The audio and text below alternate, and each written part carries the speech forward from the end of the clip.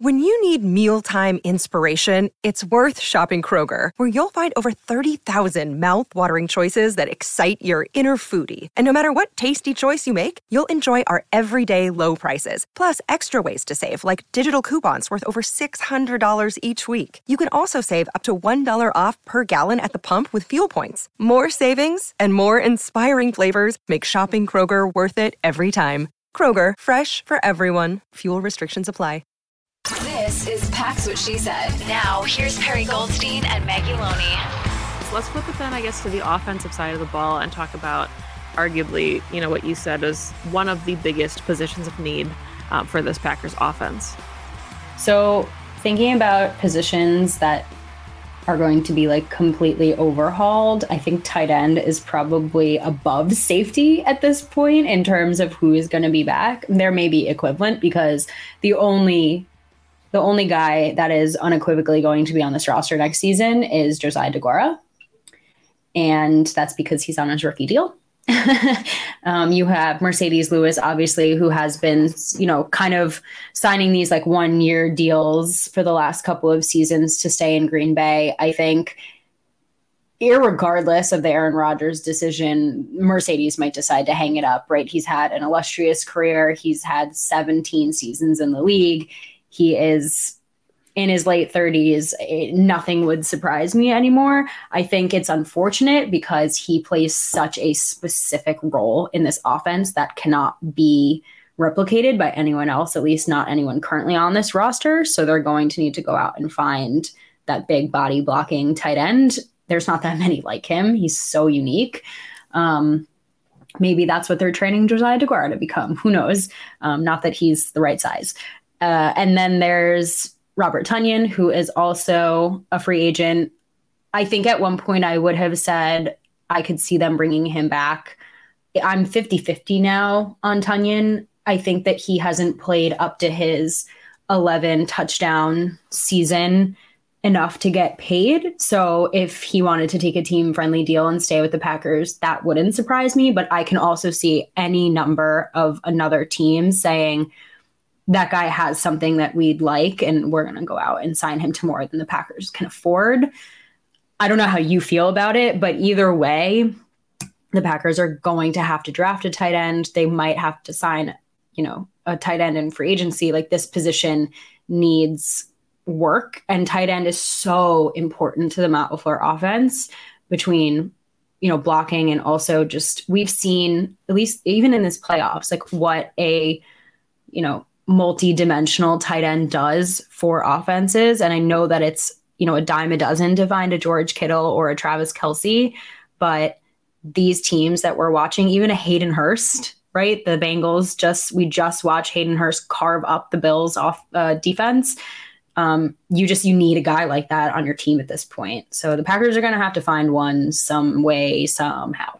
I'm really glad that you mentioned Hayden Hurst because he was literally who I was thinking of as somebody who, kind of took a leap, took a gamble, went to a team and has just, I think, exceeded expectations. And, he's probably somebody that the Bengals would like to bring back for their offense, but he's definitely going to be a lot pricier now as an unrestricted free agent this year. Really a lot of impressive tight end names on this list as far as free agents are concerned, but most obviously out of the Packers salary range. You got Mike Gesicki on here, Dalton Schultz, Evan Ingram, Austin Hooper, and then Hayden Hurst, like you mentioned, and Robert Tonyan as some of those big names that are going to be available. So, the Packers do obviously have Josiah DeGuara, like you said. I think he's going to get some looks, but I don't necessarily think the Packers believe in him as a tight end one. I think he's more of a gadget guy for the offense. And then, even after his preseason struggles, the Packers have been very adamant about Tyler Davis and their belief in him. So he's still on the roster, but again, doesn't really feel like anybody that's going to emerge as tight end one. So a position they're either going to draft highly or, like you said, look to free agency for if they're able to find the budget to do so.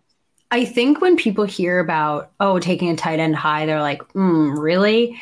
I just feel like this position is not as valued by fans as it is by NFL teams. And I will repeat what I just said. This position is everything to Matt LaFleur's offense. The amount of times we see two tight end sets on the field, whether it's with Mercedes Lewis as basically a sixth offensive lineman and Tanyan as the pass catcher, or DeGuara out there like lead blocking for the run game. Like, this is everything for the Packers, and I am 100% on board with them doing what they need to do, whether it's draft or free agency, with whatever capital they have, to go out and redo this position. Because if you're going into the season with Josiah DeGuara and Tyler Davis and like who knows who, I think it's going to be really to the detriment of this offense, no matter who's under center. So there are some fun guys as we get into the draft that we will look at. For those of you listening that know how big of a Notre Dame fan my dad is, he's obviously looking at Mr. Mayer out there at 15, which I think, again, might be a little bit rich. But like, there's a lot that I think the Packers are able to do. But like, this is so high on the list for me of like area of focus, I guess, this offseason. I agree. And I think part of that kind of segueing, it's not necessarily a huge position of need when you compare it to all the other positions that we've already talked about. But pre-show, I brought up the wide receiving core. And I think just because it's going to look so different, Allen Lazard is a free agent, Randall Cobb is a free agent. We don't know if they'll be back. We don't know if the quarterback will be back. So you've got Christian Watson as your one. Romeo Doubs is a really nice complementary piece. Samori Toure, obviously the Packers drafted. But that's basically it. The Packers always have a vet in the room, so we'll see if they decide to bring somebody back or bring a new receiver into the building. Historically, the last couple seasons, that hasn't worked out well for them with these injections at wide receiver, thinking of Sammy Watkins and Devin Funchess as maybe the most recent examples of the Packers doing that. They could still draft, one or two, and they likely will, just to infuse some talent into that room. And, it's not to say Christian Watson can't be the face of this wide receiving core. I think he will be, and I think he's kind of proven that he deserves some of that going into his sophomore season. But I just, historically, like we already talked about, the Packers love to pair vets with younger players, and I think they'll want to have some type of vet presence at wide receiver in there, in that room. I could not agree more. I think, to me, Allen Lazard is not coming back. I just, based on things he said and probably the amount he wants to get paid, which is deserved, I doubt that the Packers are going to be able to come to an agreement with him. I think depending on who's under center will also determine what they do, because if they're going to stick with Rodgers, I can see them bringing Randall Cobb back again on a pretty cheap 1-year vet minimum deal. It's something I can envision Cobb agreeing to as well, like get another season in, play with your buddy, whatever it is. But if it's Jordan Love under center, I actually think the need for a vet wide receiver is even greater, just like exactly what you said, just from their experience, their understanding of playbook, having like a bit of a, I don't want to call it a security blanket because they'd be new to the quarterback, but there's something about a vet wide receiver who's been out there a number of years that acts as some level of security blanket. And again, they've done the thing with some vet pass catchers, like you said, that hasn't turned out great, but you never know what can happen if they try to do it again. But I would be a little concerned about this room, regardless of a big jump from Christian Watson and Romeo Doubs, because I think that's the duo of the future. Mm-hmm. If Jordan Love is the quarterback and he doesn't, that's who he's going with. That would be a very, very, very young offense. And basically your vet on offense at this point would be a couple of your offensive linemen and Aaron Jones. And not like, I think that's wonderful. And I just talked about this with Packaday. We're not going to talk about the running back group, but I'm all in on them keeping Aaron Jones because I think he's unbelievably important to this offense from a personal and player perspective. But the wide receiver room, when they're in wide receiver meetings with QB, et cetera, like they're just going to need somebody who's older than 22 years old. Yeah, and I mean, we'll definitely dive into this quite a bit. There's a lot of really fun free agents that we can talk about, but even like a Juju Smith-Schuster, Mecole Hardman's on this list. He would be so fun in a Matt LaFleur offense. I think about some of these like gadgety players and, just the speed that could open things up. But I'm glad that you mentioned Aaron Jones because I think that he truly has so much value as a pass catcher and as a receiver that even though he's not listed, as a wide receiver on the offense, I think that he does a lot, and AJ Dillon to a lesser extent, but I think that's what makes them so valuable. And, whatever tight ends come in are going to have to be pass catchers, because we saw a little bit of it from Josiah DeGuara. Mercedes Lewis is fun and like really limited looks. Robert Tonyan didn't really live up to expectations. So they're going to need like a bevy of pass catchers, because one of the themes we talked about all this season was Matt LaFleur having a bag of tricks for each player. And I think that he's gonna need to come up with some new bags of tricks for whoever is on the roster. And I can see like they've filled a lot of holes on this roster with guys like Romeo Doubs, with guys like Christian Watson. And I mean, I'm on the Christian Watson, wide receiver 1 train. I could see them targeting a slot guy in the draft. Agreed. Pretty high, like maybe a second, again, like taking a second round pick on a one of the top slot receivers.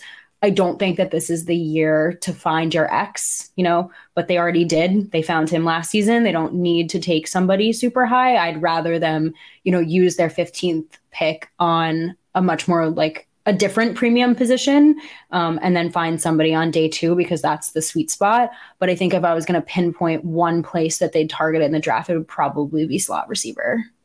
I agree. And I think it's really interesting too, because, I know Packers fans get kind of frustrated that first round picks historically are on the defensive side of the ball, with this Green Bay front office. But I think it makes sense. And, we keep talking about how they're a couple players away. And, I like the direction the defense is going. We can talk about the coordinator a different day. I think we've said what we need to say about that and what that looks like. But the Packers are really good at finding offensive pieces. And regardless, of who the quarterback would be, they've got a lot of cornerstone pieces. Christian Watson is going to be the face of the offense for a very long time. If Aaron Jones comes back, he will also be in that conversation. So a lot of these pieces that they would need to fill on the offensive side of the ball are easier to find on your late day 2, early day 3 draft picks.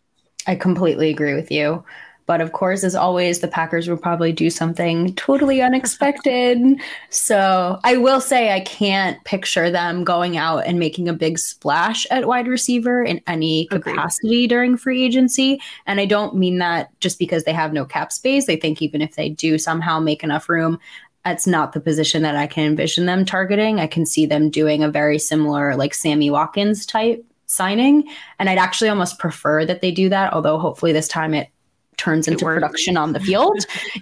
But that type of contract I'd be thrilled with, again, because that Rodgers also, if he's under center and they can't bring back everyone he wants, let's say they lose Allen Lazard, they lose Robert Tonyan, Mercedes Lewis decides to retire, you get to keep Randall Cobb.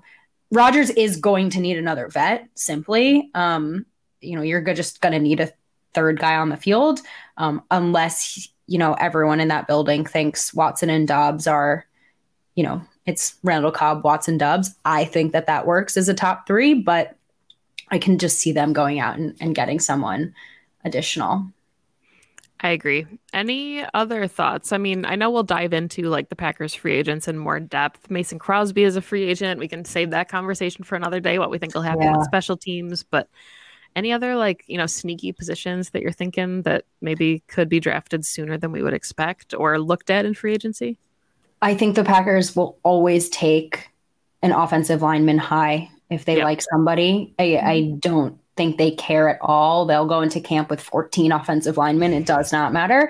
And I also don't think that some of those top 5 spots are locks at the moment. I think, you have your left side locked up because they paid both those guys, but your center, guard, right tackle is a question mark. We didn't talk about the offensive line, but there's potentially some moves there that is going to be different. And I think that's fine because I don't think their starting 5, played up to the standard this season. So that's the only one I'd say, I could see if one of the top tackles falls to 15, that's who the Packers take in the first round. Yeah, I agree with you because I love Yash. I think he's a great, swing tackle for depth. We don't know what'll happen with David Bakhtiari. I would imagine that he'll come back. Brian Gutekunst kind of alluded to the fact that he wants him back, but if for whatever reason he doesn't want to stick around, if Rodgers leaves, whatever, we'll save that conversation for another day.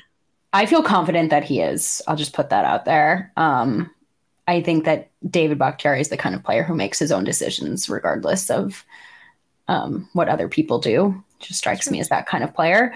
And he did get paid a hefty amount, but regardless, there's going to be a lot of changes on this roster. There's going to be, I think, some restructures in the future, maybe a trade or two, who knows, but we should expect there to be a decent amount of turnover. I agree. And I think trades are one of those sneaky avenues for the Packers to kind of offload some of the contracts they don't love, bring in some, maybe they'll trade for a vet wide receiver or like a second string tight end and just, kind of round out some of their rooms that way. But again, that'll be a conversation for another show because I think we could talk about this for hours. But that is all the time that we have for today's show. You can follow the podcast on Twitter at PWSS Podcast. You can find Perry at Perry_Goldstein. Find me at Maggie J. Loney. Remember to always download each episode and subscribe wherever you find your favorite podcasts. We are on just about every platform, and we appreciate the ratings and the love that you give this show. We'll be back next week. We'll see what happens. I guess really quick, any thoughts on the conference championships? Who you got? You got Super Bowl picks, Super Bowl favorites? I'd like to see Bengals, Eagles. Same. We're in agreement. So it'll probably be a Chiefs 49ers repeat. Of course it will. So we'll talk about that next week. But thank you again, as always, for listening to the show. Go Pack Go. Go Pack Go. 2400 Sports is an Odyssey company.